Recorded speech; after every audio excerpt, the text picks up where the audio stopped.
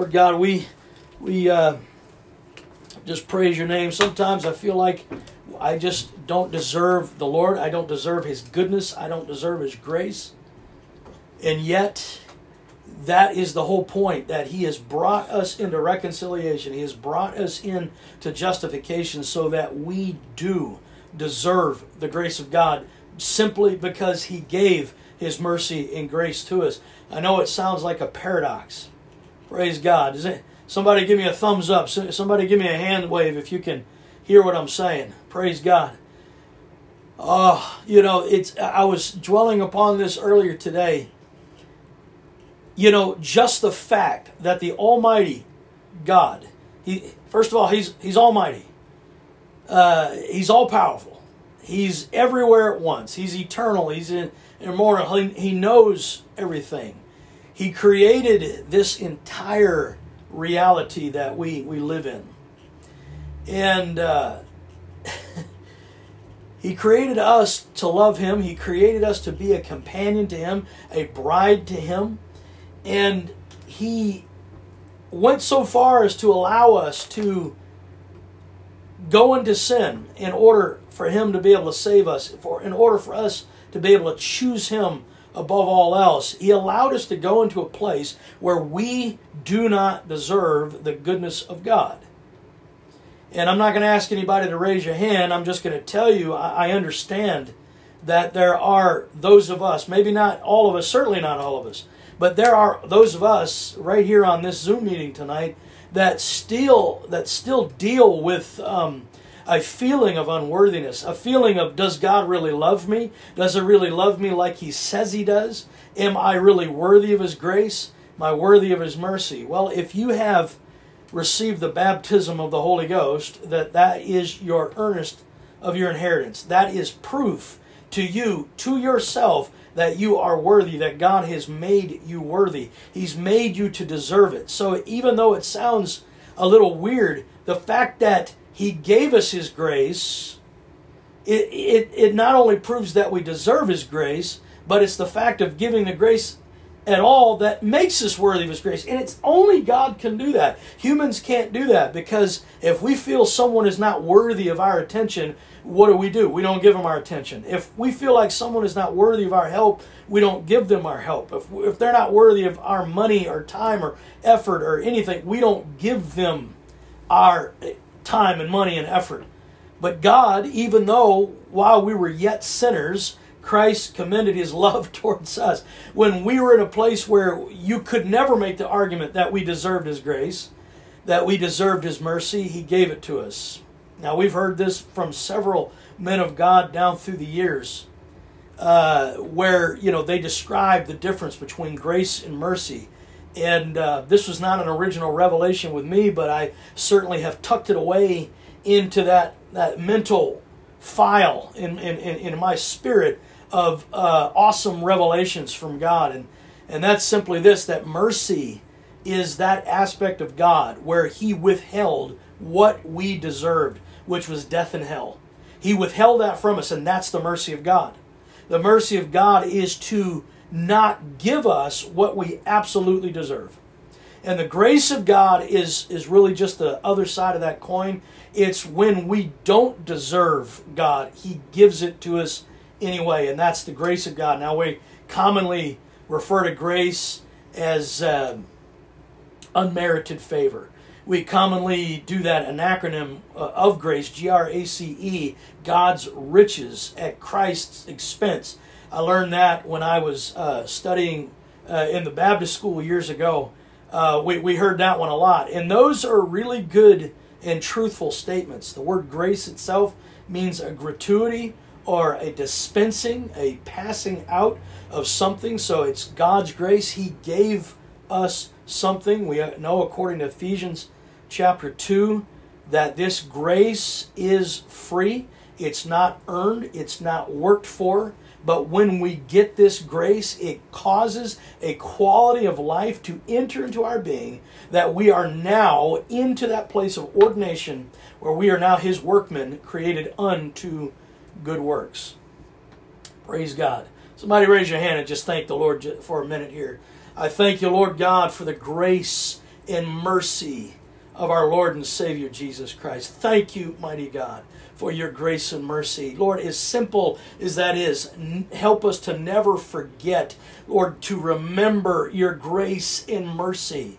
Hallelujah, Lord God, where you withheld what we deserve and you gave what we didn't deserve. And when you gave what we didn't deserve, you caused us to come into a position in you where we absolutely are reconciled, justified, and deserving of your operation, your love, your attention, your approval.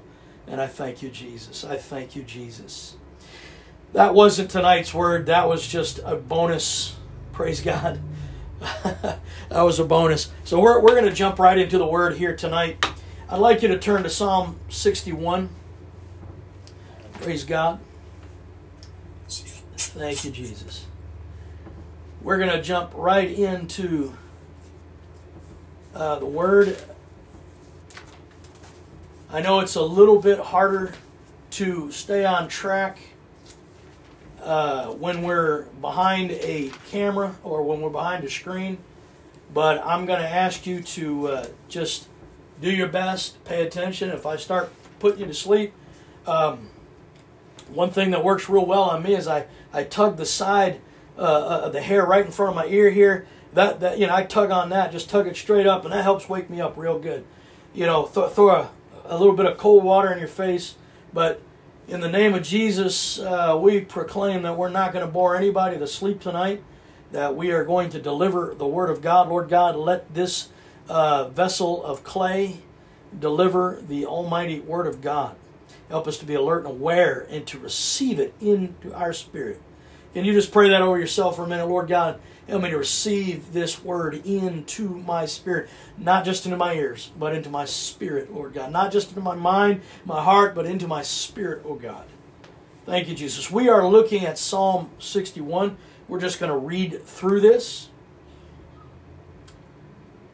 I am reading in the King James Version. As usual, I'm seeing some on there on here that I don't know. Maybe this is okay. This is probably Sister Esther's friend. Praise God. Good to have you tonight.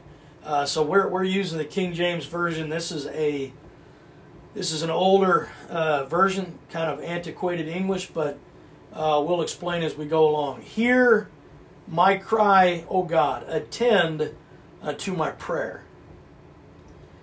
Now, without descending into some sort of a language lesson here, I'll try to make it brief and just say this. This is in the demonstrative. This is very imperative. This is a man, as we see in the inscription to the chief musician upon Nagina, a psalm of David. We have a reference here that at least the ancients believed that this was a psalm of David. I have no reason to doubt that, so we're going to go ahead and say this is King David himself that has written this song, this psalm. It's very possible he even wrote the music to it as well as the words. And he, as a mere man, a man who also, as far as I know, wrote Psalm 8, in which he says, what is man? What is man? Who am I that you would even pay attention to me, O God?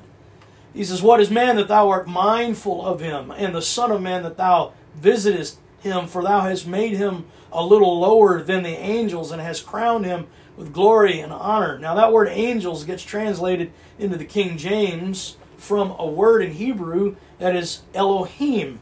And most of you probably know Elohim is the word that is most commonly used for the general word for God. It can mean false gods, but it most commonly refers to the one true God as well. It's not the name of God, it's just the word that refers to the authority of the universe. And King David in that passage is saying, you have made us a little lower, not just the angels, a little lower than God himself, as he's talking to God. Now, this same man, in a different time in his life, is actually giving a command to God. Now, I'm not going to try to sell that to you very strongly, as if we can just go to God and just demand anything we want from him. I believe this is coming from a position, as we were just talking about, a confidence, a fear of the Lord, and we're going to talk a little bit about the fear of the Lord tonight. A fear of the Lord that says, my God has saved me. My God has redeemed me. I am the Lord's and He is mine. And we're going to read some scriptures to that end later on tonight. We've got a lot of scriptures to read. So please don't let it bog you down. We do not read a lot of scriptures in order to turn you off. But the more word that goes into us, the more faith that gets built, the more belief and the more power of God comes out of our life. And so we like to always give you a good infusion of the word every time we get together. But this man, coming from, I believe, a position of confidence, a position of the fear of the Lord, because the fear of the Lord is strong confidence, in earnest expectation and hope before the Lord, in total humility before God. He's coming before Him with the attitude of, I am your servant. I am your man. I am the one that is in love with you. And I know that you hear me. And I know that you have me. And I know that you help me. And in that attitude, he's not just demanding God, hey, Lord, I'm having all kinds of trouble. You better get down here and help me. I don't believe that's the attitude at all. I believe he's saying from the position of the fear of the Lord, hear me, because I'm crying out in need, and I know that when I have a need, you are my ever-present help in time of trouble. So once again, verse number 1, he says, hear my cry, O God, attend unto my prayer. From the end of the earth will I cry unto thee. He's saying it doesn't matter where I am. It doesn't matter. I mean, really, we know we live on a globe. So where's the end of the earth? Is that the North Pole, South Pole? Is that there is no point where you can get as far east as you can. So that can't be the end of the earth. The end of the earth could be all the way up to the sea, all the way down to the sea, or all the way up to a mountain range that you can't pass any further. And this, when we see this expression in Hebrew, the end of the earth, these are the ideas that get brought to us. These are the understandings that get brought to us out of the idioms of the Hebrew language, where you're at a place where you can't go any further. You have taken a trip and you've gone all the way to the edge of the cliff and you just can't go anymore. You have come to the Red Sea, if you will, and you can't go forward and you can't go up, you can't go down, you can't go back because of the Egyptian army. You've gone to the end of the earth, as far as you can go. And he's saying, I'll cry unto you even here. And we know that Moses cried unto God even there, and a way was made where there was no way. But he goes on in verse 2 to say, when my heart is overwhelmed, lead me to the rock that is higher than I. Now, to me, this is a very interesting expression. We talked briefly about this on Sunday. This was a word that was delivered to me from Brother Jeffers. But the Lord has been expanding upon it in my spirit the last few days since Sunday. And the expression, the rock that is higher than I, you'll notice that in your King James Version anyway, that the word that is in italics, which is not in the original language. The Young's literal translation says something like this, lead me to that higher rock. Lead me to the rock which is high. And the word which is not in there either, but that high rock. And when we talk about the rock, I can't help but think about that rock that was in the wilderness. You don't have to turn there with me. Stay in Psalm 61 if you will, but I'm going to turn over to 1 Corinthians chapter 10. It says this, Paul is talking to the Corinthian people. He said, moreover, brethren, I would not that you should be ignorant how that all our fathers were under the cloud and all passed through the sea. Figuratively, I want you to read that as spirit and water. According to John chapter 3, you must be born of the water and the spirit to enter the kingdom of heaven, to see the kingdom of heaven. Verse number 2 says, and all were baptized unto Moses. It did not say in Moses' name. It said unto Moses. They were baptized by the working of God through the man of God in the cloud and in the sea, and did all eat the same spiritual meat, and all did drink the same spiritual drink. And so I feel perfectly confident here talking about the cloud as the Spirit and the sea as water baptism, because even Paul is saying we're talking about spiritual meat and spiritual drink. We talked a lot about that on Sunday, so we won't rehash that. For they drank of that spiritual rock that followed them, and that rock was Christ. And so back to Psalm 61, David being anointed of God, being a messianic prophet, if you will, a man who knew that Messiah, I believe, would come through his lineage. We see that in Psalm 110. He said, "The Lord said unto my Lord, sit thou at my right hand until I make thine enemies thy footstool." And I believe King David, if he didn't know it before, he would have known it afterwards. He would have known it later, that the Lord had promised him a house and promised him a lineage, and that his lineage would sit in Jerusalem forever. Now we know the kings of Jerusalem, or kings of Israel, are not sitting as kings in Jerusalem today, but we also know there's coming a day where the Lord Jesus Christ, the fulfillment of that line, will reign forever in Jerusalem, and then later in the New Jerusalem, in the new heaven and the new earth. So he says, when my heart is overwhelmed, it doesn't matter if I've come to the end of the earth. I've come as far as I can come. I can't go any further. All my power is taken out. And the word that was delivered unto me last Sunday, Saturday, and Sunday is simply this. The Lord is allowing us to come to the end of the earth. He's allowing us to get to a place where we are overwhelmed, so that we will cry unto Him with great confidence that He's going to hear us. He goes on to say, "For thou hast been a shelter for me, and a strong tower from the enemy.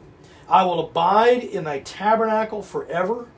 I will trust in the covert, or the covering of your wings." And that reminds us of Psalm 91, as we mentioned earlier. Psalm 91. You can write that down in your notes if you're writing notes.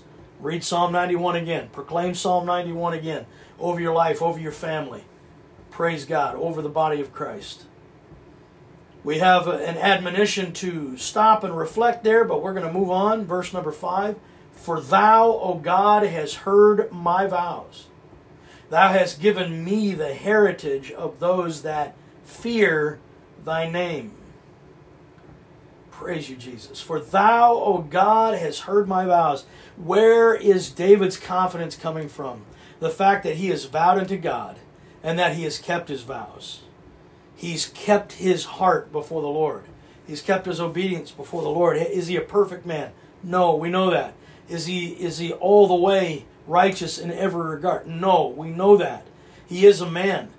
He is a flesh and blood man with a sin nature, and he made at least a few mistakes.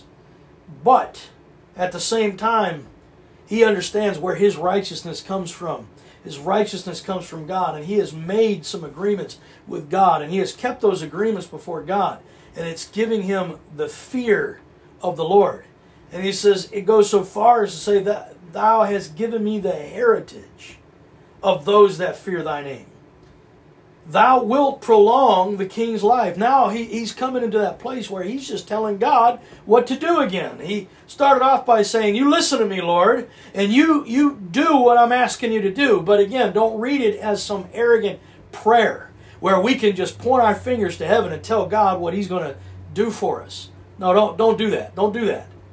It's coming from a position of, I know who saved me. I know who's helped me. I know how wrong I am, but I also know how good God is. And I know that when I'm in his righteousness, I can speak to God as a friend. And I can say, Lord God, because you hear the voice of the righteous, I know that if I regard iniquity in my heart, you will not hear me. I don't know if it was King David that said that line, but we find that also in the Psalms, that it says, if I regard iniquity in my heart, you won't hear me. We also know that it is King David that said, I was young and now I'm old, and I've never seen the righteous forsaken. I've never seen his seed begging bread. And now, based on these kind of ideas, he says, you have given me the heritage of those that fear thy name. My heritage goes back to those that fear his name. It goes back to his father Judah, his father Jacob, his father Isaac, his father Abraham, men of God who feared the Lord, men who definitely had their problems, men who were liars and deceivers, men who were at times adulterers and fornicators, men who just got a lot of things wrong, and yet they knew the righteousness of God and they operated in the righteousness of God. And he says, my heritage is of those who fear the Lord, and this has come down through my line. And illegitimacy through my father Judah has come down my generations, but I am the 10th generation from Judah, and I can enter into the house of the Lord. Hallelujah. He says earlier, he says, I will abide in thy tabernacle forever. Tabernacle means temporary dwelling. He could have said temple, but there was no temple yet. In David's day, there was no temple. We know it was his son who built that temple after he died. And so he said, temporary dwelling. I'm going to dwell in this house of the Lord. I can go in. I can go to that temple. I can make my sacrifice. My father couldn't. My grandfather couldn't. All the way back to Pharaoh's, they couldn't. But I can go in. Praise you, Jesus. Let's just take a little praise break here. Lord God, I love you. I thank you, mighty God. I thank you, Lord God, that you have given us a heritage of those that fear your name. Lord God, not a natural heritage, but a spiritual heritage. You being our Father, and those men and women of God that have come down through the ages, full of the Holy Ghost, baptized in your name, washed clean of their sins, who have brought us into this great and glorious gospel of truth. Lord God, we claim our heritage of those who fear your name, O God. Verse number 6 goes on to say, thou wilt prolong the king's life and his years as many generations. He's simply proclaiming, I know the Lord is going to prolong my life. His years as many generations. Verse 7, he shall abide before God forever. O prepare mercy and truth, which may preserve him. Sometimes it's not arrogance, it's not presumption, it's the fear of the Lord which gives us the righteousness and the boldness of righteousness. The righteous shall be as bold as a lion. Amen. And this fear of the Lord will bring us into a place where we are just bold enough to say, I know you're going to preserve my life. I know that I'm going to abide before you forever. I know that you're preparing mercy and truth right now, and I know that's the very reason. There's been times where I've said, I'm not planning on being lost. I'm not planning on going to hell. I am going to be with Jesus. I'm going to be with Jesus. Is that based on my righteousness? Is it based on arrogance or presumption? No, it is not. Is it based on the fact that I think I have all the best doctrines and I have all the best truth and I'm the most, I'm the biggest and best truth preacher in the world? No, it's not based on any of those things. It's based on the fact that God has told me, you're my son, you're my child. I have saved you. I have brought you out of darkness. I have put you in my marvelous light. I took you from the pit and I put you in a stable place. And because of all these things, I can look at the Lord and say, I know you're going to preserve my life because I live my life to you. I know that you've heard my vows and you've given me the strength to keep them. So he goes on, last verse, so I will sing praise unto thy name forever, that I may daily perform my vows. So will I sing praise unto thy name forever, that I may daily perform my vows. How is he so confident that the Lord has heard his vows? Because he's confident in the living God that's helping him to keep them. So he's saying right here, one of the reasons why I praise, the reason why I sing praise unto your name is so that I can do what's right, so I can get into the presence of God and get strengthened in the joy of the Holy Ghost to keep doing what is right. And This is an awesome psalm when it comes to those overwhelming times. When it comes to those times where we are just, turn with me to Isaiah 59. When it comes to those times where we feel like our back's up against the wall, we can take example from King Hezekiah, and we can turn our face to the wall. We can actually turn our face into the thing that's blocking us. We can actually turn our attention into the stopgap, if you will. We can turn our attention to that stone that's keeping us down. And as we've mentioned many times in the past, Jesus, and this is a good time of the year to talk about these things, Jesus did not wait for the stone to be removed to be resurrected.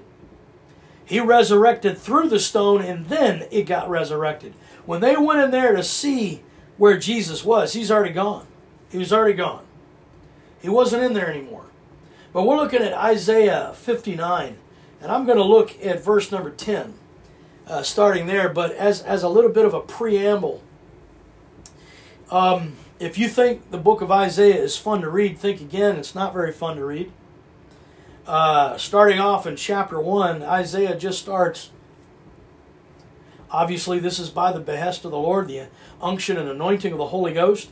We see that Isaiah just starts blasting people. So the verses that we know best out of chapter 1 of Isaiah is, though our sins be as scarlet, he'll make us white as snow. We know those verses best. We know the verses that say, if you be willing and obedient, you'll taste the good of the land. We know those verses. All the rest of the verses of chapter 1, we don't like to remember so well because they're not really fun to read. And you start reading most of this book, Isaiah, and just the boldness of a prophet just lets it loose. He lets it loose. And chapter 59 has some juicy bits in it. But we're wanting to focus in on the latter portion. But I want to go back as far as verse number 10, and I'm going to read down a ways. I'm going to try not to comment as much as I commented on Psalm 61. But let's move into, this is Isaiah 59. We're looking at verse 10. We grope for the wall like a blind man. Like the blind. And we grope as if we had no eyes. We stumble at noonday as in the night. We are in desolate places as dead men. Now, again, we're not going to go to the passages here in Isaiah, but you can read both in the 2 Kings and also here in the book of Isaiah. You can read the story of Hezekiah, where this prophet right here, Isaiah the son of Amos, he went into his bedchamber and said, the Lord says, you're going to die. And I don't know what kind of man Isaiah was, but he basically just came in, dropped a bomb, dropped the mic, turned around, walked out. And that's all he did. Hezekiah, well, that's all we have recorded anyway. We don't exactly know how it went down, but Hezekiah, he turned his face to the wall. He turned his face to where his back was up against. He turned his face to that obstruction. And he simply began to cry out to God, Lord, I've lived righteous before you. Hezekiah's dad was not a righteous man. Hezekiah, in the days of Ahaz, Hezekiah's dad, we see that wonderful prophecy also mentioned in the book of Isaiah. For a virgin shall conceive, right?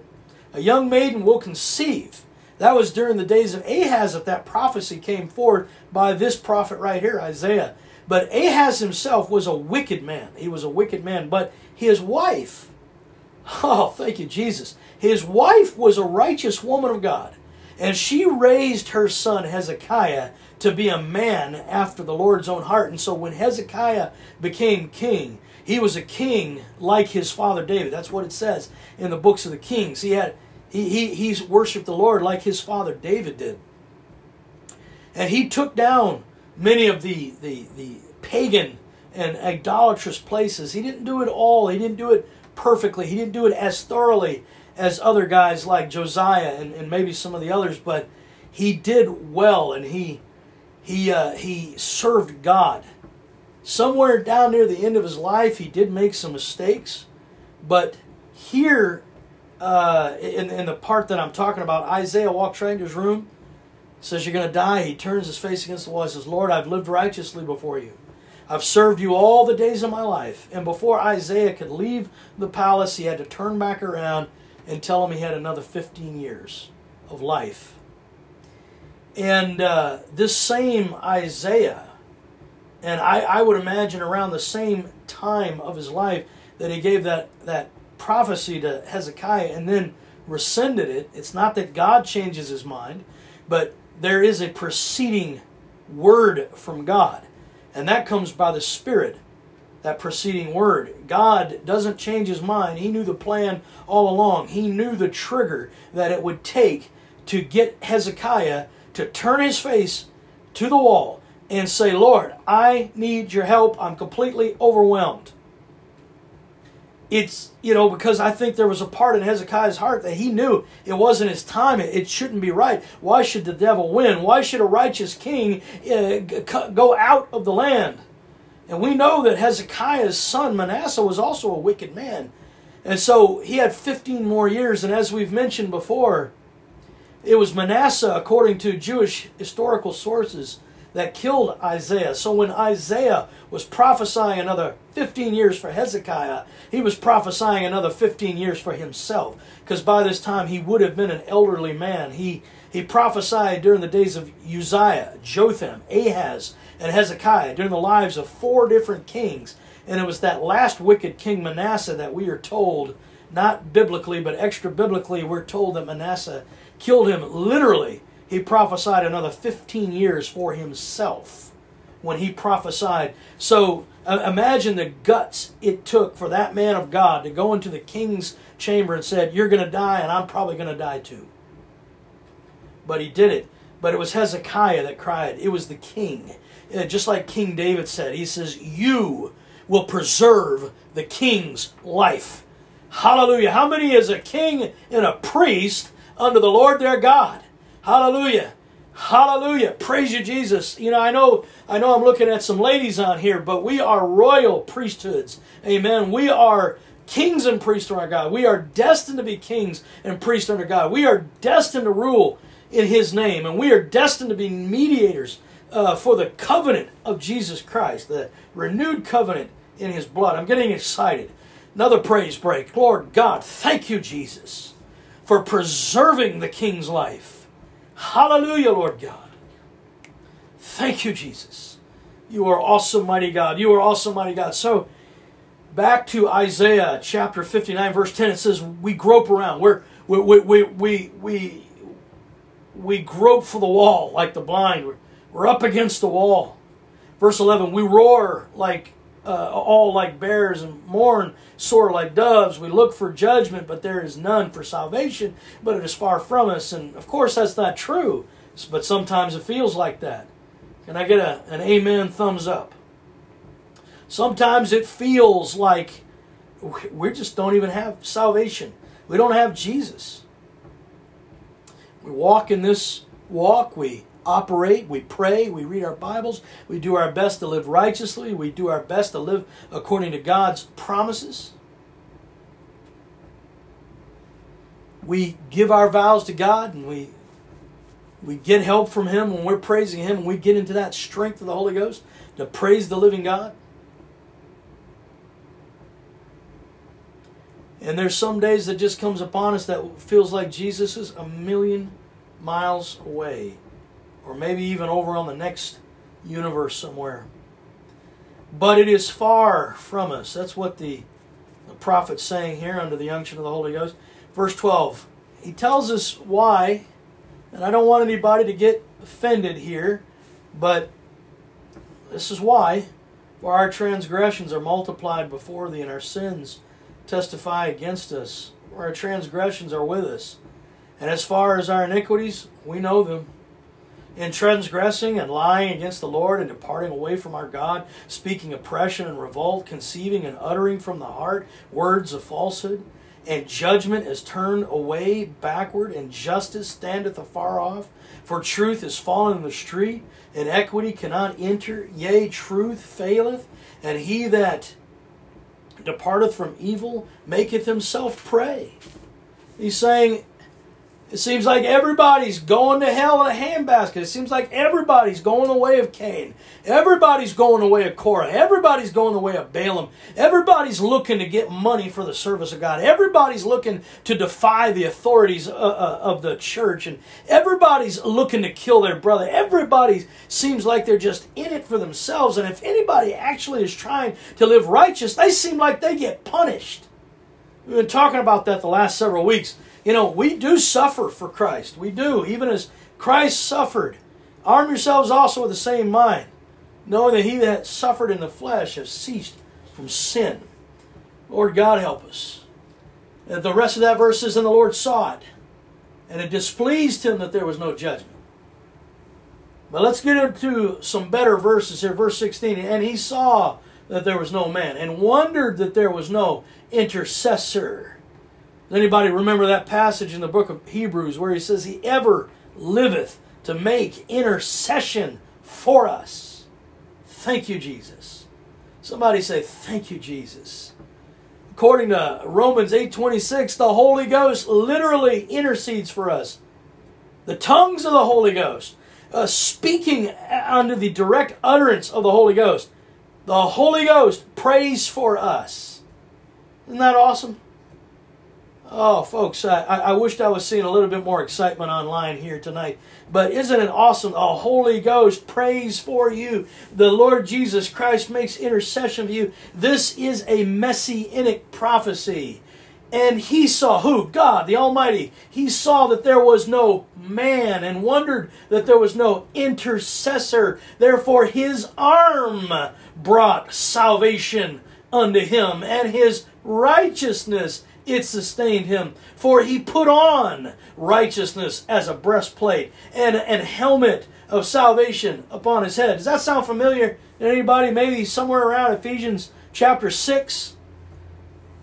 And he put on the garments of vengeance for clothing, and was clad with zeal as a cloak. Remember that passage that David also says in the Psalm, the zeal of the Lord's house has consumed me, has eaten me up. Well, he was speaking of the zeal of the Holy Ghost upon Jesus, because when Jesus was turning over those money changers' tables, the zeal of his house had consumed him. Verse number 18, according to their deeds, accordingly he will repay. Fury to his adversaries, recompense to his enemies. To the islands he will repay recompense. Verse 19, so shall they fear the name of the Lord from the west, and his glory from the rising of the sun. And when the enemy shall come in like a flood, the Spirit of the Lord shall lift up a standard. That way, that word standard, some translations say an ensign. It's a bulwark. It's a flag. It's a symbol of God's own covering over us. Other translations, and if you read it out of the original language in the Hebrew, it's the idea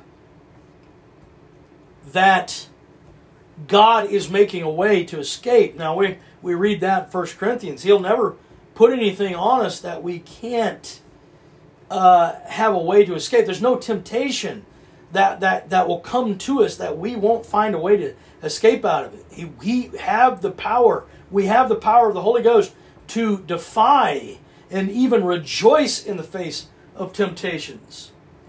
Praise God. I'm rocking a little faster because I'm getting excited. Praise God. I should sit down and preach more often. It feels good. Anyway, moving on.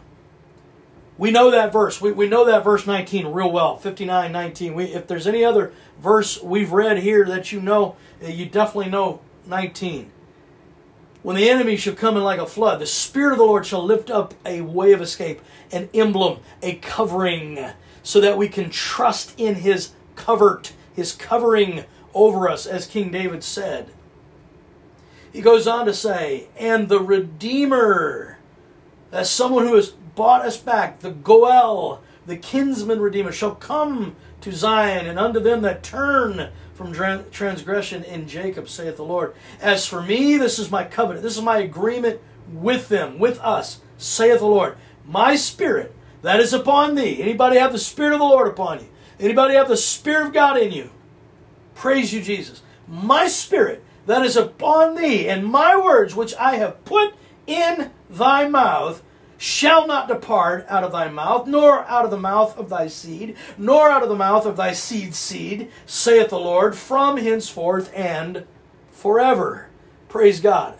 We claim it. We proclaim it. We declare it. We thank God for it. We rejoice in it in the name of Jesus. This is a promise to us. We've made a vow to God. We've made an agreement with God. We've made a covenant with Him. We've agreed we're going to be His people and He's going to be our God. We've agreed that He's going to be our God. He's going to tell us what to do and we're going to simply do it. And we're going to believe Him and receive His righteousness. We're going to believe on Him and receive His grace and mercy that we do not deserve.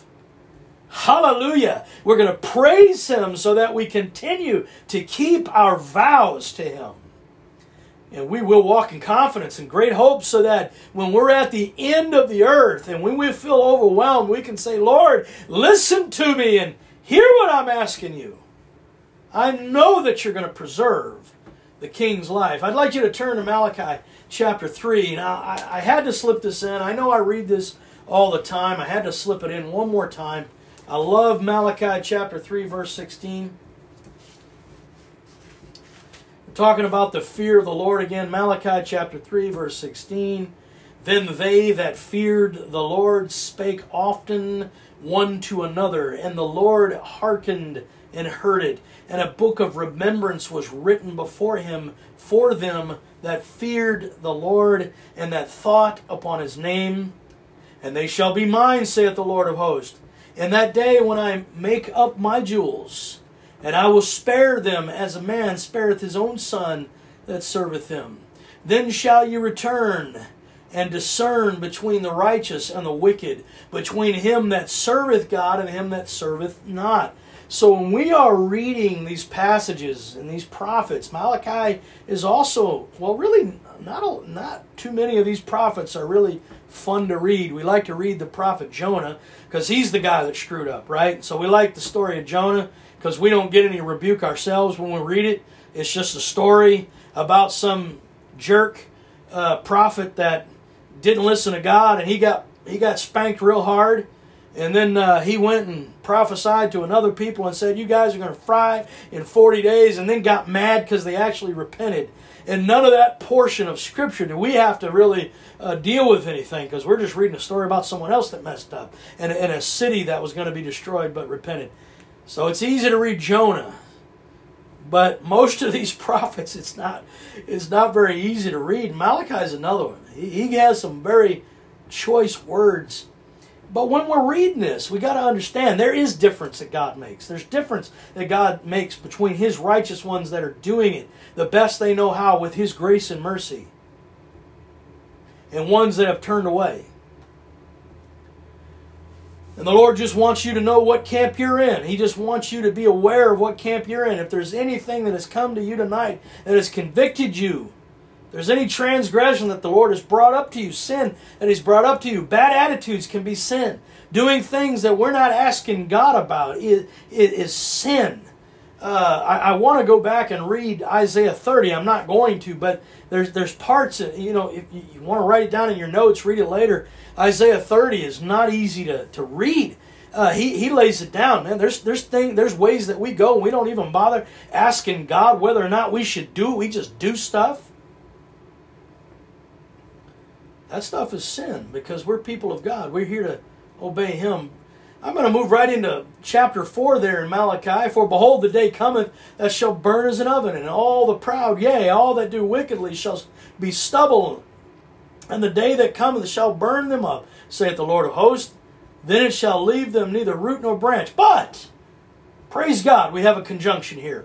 But unto you that fear my name shall the Son of righteousness arise with healing in His wings. Now, can you see that? We know in the book of Revelation, we know that one of those trumpets, or what was it, one of the vials, maybe one of the vials, one of those vials, those bowls of wrath, it's speaking of when we're in the temple, when we're in the tabernacle, and we go up to the brazen altar, the altar of judgment.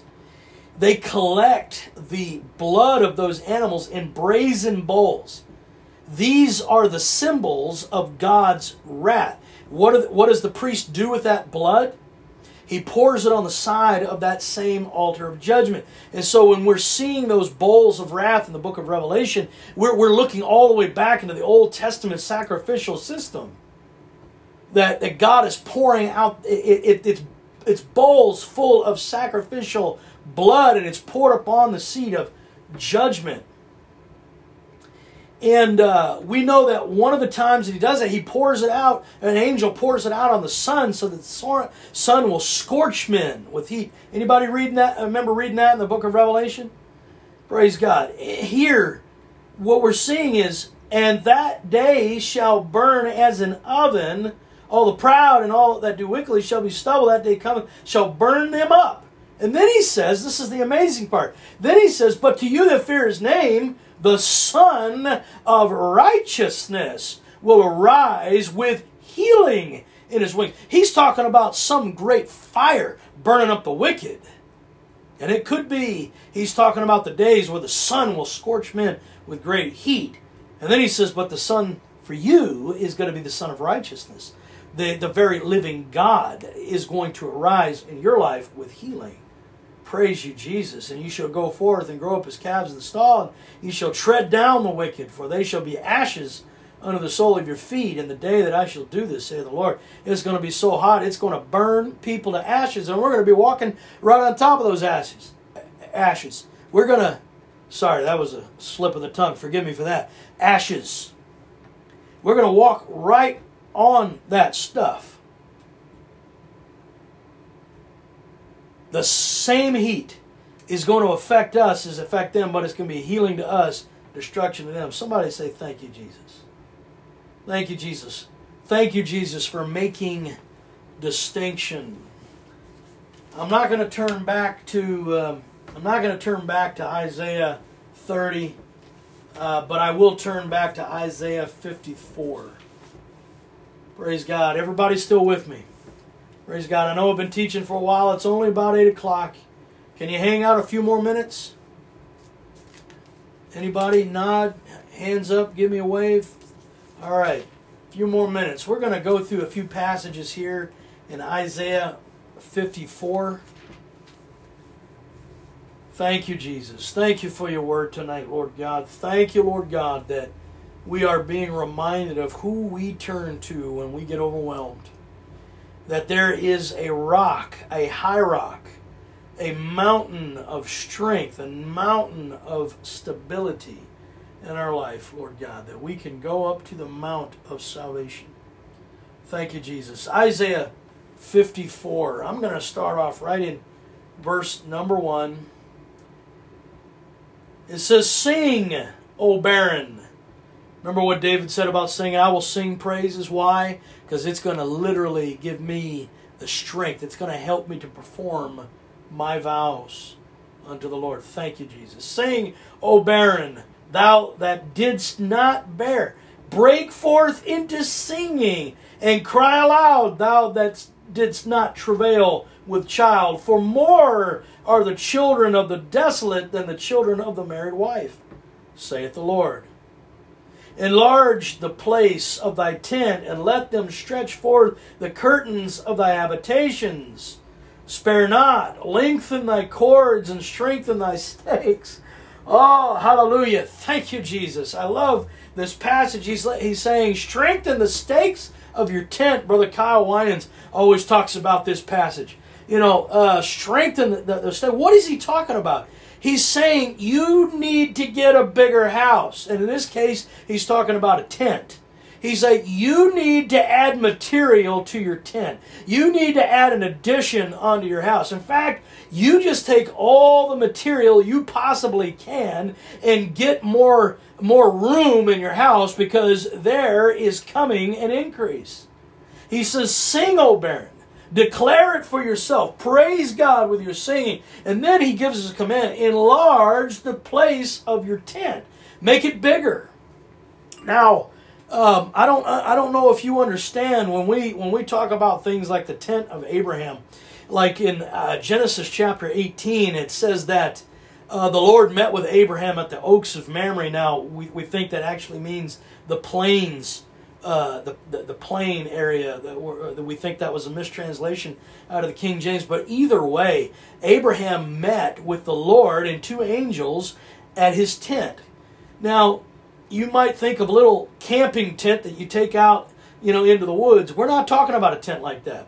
We're talking about a tent that could be as large as like an acre of land almost. Maybe not quite as large as an acre, but you're talking a tent that can be pretty big.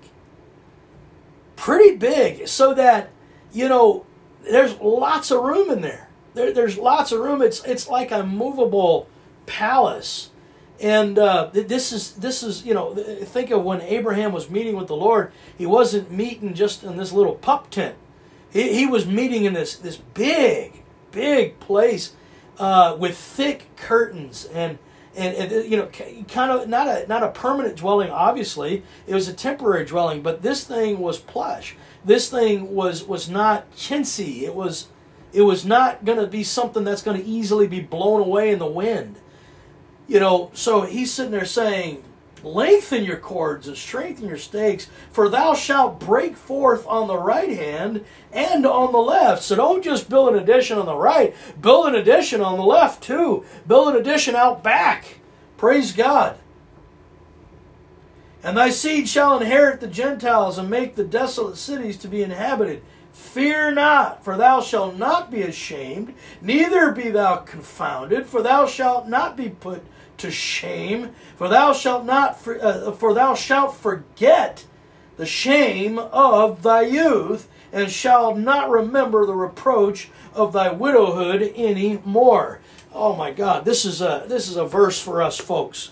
Come on, let's just pray this thing in. Lord God, I will not remember the shame of my youth. I will not remember my widowhood. I am part of the bride of Christ. I am a child of God. I have the earnest of my inheritance. Thank you, Jesus. Thank you, Jesus. Oh, thank you, Jesus. I proclaim in the name of Jesus the breaking of shame over your people. The breaking of the shame of our youth in the name of Jesus. All those things that have come into our life that have caused shame and have ordered the steps of our life every day since. Lord God, we break that cycle in the name of Jesus. Hallelujah.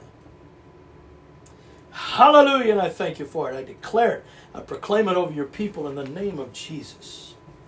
Hallelujah. Thank you, Jesus. Thank you, Jesus. Let's get into the rest of this. And everlasting kindness is what my little title says in my Bible that I'm reading out of tonight. An everlasting kindness. Beginning of verse number 5. For thy Maker is thine husband. The Lord of hosts is his name. And thy Redeemer, the Holy One of Israel, the God of the whole earth, shall he be called. For the Lord hath called thee as a woman forsaken and grieved in spirit, and a wife of youth, when thou wast refused, saith thy God. For a small moment I have forsaken thee, but with great mercies will I gather thee. In a little wrath I hid my face from thee for a moment. But with everlasting kindness will I have mercy on thee, saith the Lord thy Redeemer. For this is as the waters of Noah unto me. For I have sworn that the waters of Noah should no more go over the earth. So I have sworn that I would not be wroth with thee, nor rebuke thee. For the mountains shall depart, and the hills be removed, but my kindness shall not depart from thee. Neither shall the covenant of my peace be removed, saith the Lord that hath mercy on thee. O thou afflicted, tossed with tempest, and not comforted. Behold, I will lay thy stones with fair colors, and lay thy foundations with sapphires. Earlier he is saying, enlarge your tent. And now he's talking about a permanent dwelling. He's talking about something that is made of precious stones. He's talking about stuff that is made with very immovable, very hard to break, very precious stones. He's saying, listen, I'm gonna I will lay thy stones with fair colors. In other words, they will be bright with all these rainbow colors, and lay thy foundations with sapphires. And I will make thy windows of agates, and thy gates of carbuncles, and all thy borders of pleasant stones.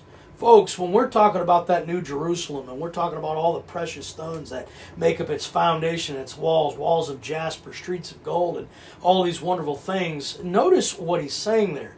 Notice, the Apostle John, everything he writes in Revelation has a tie-in to these Old Testament prophecies.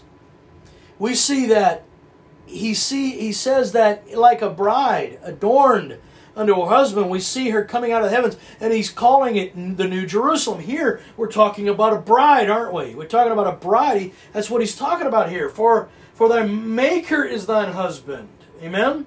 He's talking about a bride, and then he's going to say, I'm laying your foundation, and I'm making your windows and your gates of all these precious stones. He's talking about the same thing John's talking about. Somebody say, thank you, Jesus. Verse 13, and all thy children shall be taught of the Lord, and great shall be the peace of thy children. In righteousness thou shalt be established. Thou shalt be far from oppression. For thou shalt not fear, and from terror, for it shall not come near thee. Hallelujah. I'm claiming that. I'm claiming that along with Psalm 91. This terror by day and this fear by night, this will not come near me. Verse 15, behold, they shall surely gather together, but not by me. Whosoever shall gather together against thee shall fall for thy sake. And then it gets interesting here. Right at the end of this chapter, it gets very interesting. Behold, after all this wonderful stuff the Lord has prophesied to us and proclaimed to us, he says, behold, I have created the smith that bloweth the coals in the fire, and that bringeth forth an instrument for his work, and I have created the waster to destroy. You're my bride, you're my child, you are my precious one, and I have all kinds of things. I'm going to build you up. It's not just a place for us to live. I want you to think about this. This flesh here, a couple of times in the New Testament, is called the akaturion. It's our temporary, this is an oxymoron, but it's our permanent temporary dwelling. We know that this is the ohel in Hebrew. It's not the mishkan. The mishkan in Hebrew is the tabernacle, but the ohel, this flesh that we live in, that's the tent.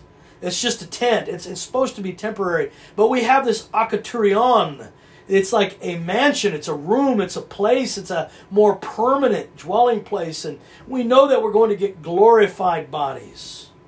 And he promises us this. He says, in my Father's house are many rooms, many apartments, many mansions, whatever translation you're reading. There's going to be much room there for you. And so we often think of the natural city with natural mansions and palaces and all that. But we're elevating this up into the spirit, where we've already been told that we are the temple of the Holy Ghost. Amen? The Holy Spirit. So we're talking about a glorified, not just body, but a glorified being, a glorified self in the name of Jesus. But he says, how I'm going to do this is I'm actually going to let some dude come along and start hammering on you. I'm gonna let some guy thrust you into the fire, and I'm gonna let him make weapons to destroy and to waste. And you think about it. What does a sculptor do? A sculptor takes this huge block of stone or marble or even metal or wood. But let's just think about a nice big block of marble, very expensive piece of stone. And what that sculptor does is he gets an image in his mind. He gets an image in his mind of what he wants to make out of that block of marble. And some people say he's not making the statue. The statue's always been inside. All he's doing is removing the unnecessary pieces. That's really all he's doing. He's just chipping away all the stuff that is not needed until the image can come forth. And this is what the Lord is doing. It becomes very interesting when we see the enemy this way, that the Lord is using him as a sculptor. He's using him as a blacksmith. He's using him as a maker. He's just chiseling off the things that we don't need. And it sometimes can get very overwhelming for us. It can get very distressful for us, where we come into places where we lose things. We lose precious things. But the Lord is saying, I need you to lose what is precious to you so that you can gain what is precious to me. He says, when I make up my jewels, he said that in Malachi as well, didn't he? He says, when I make up my jewels. He's like, I'm taking precious things away from you so that I can give you precious things that I consider precious. And it's like we're trapped in a block of marble. And a sculptor comes along with his hammers and his chisels and his grinders and all the different tools that they use. All he's doing is taking away all the unnecessary bits. And at the very end of it all, he takes out a polishing cloth. It goes from coarse to fine, to very, very fine. And he polishes that thing up to a high sheen. We are being made into the image of Christ, folks. We are being made into the image of our Lord. And we need a devil. I know this sounds weird to say it this way. We need a devil to chip off the unnecessary bits. We don't know everything. We don't have it all figured out. Those of you who think you have it all figured out, you're wrong. You don't. We need Jesus every single day. Those of you who think that you've matured enough and come far enough along and now you know the way to go, you don't really need... hey, listen, if I'm talking to you and it hurts, then say thank you, Jesus, anyway, because this is yet another chip that needs to be knocked off our shoulder. Any kind of pride or self-righteousness in our life needs to be chiseled off, and the Lord will let a devil come and chisel it off. And we should say, thank you, Jesus. Somebody smile at me. We should say, thank you, Jesus. Hallelujah. He says, behold, I'm going to read verse 16 one more time. Behold, I have created the smith that bloweth the coals in the fire, that bringeth forth an instrument for his work. For I have created the waster to destroy. And we know this verse. If there's any verse in chapter 54, we know it's this one. No weapon that is formed against thee shall prosper. In other words, the devil might be trying to kill you, but the weapons he's bringing against you will never kill you.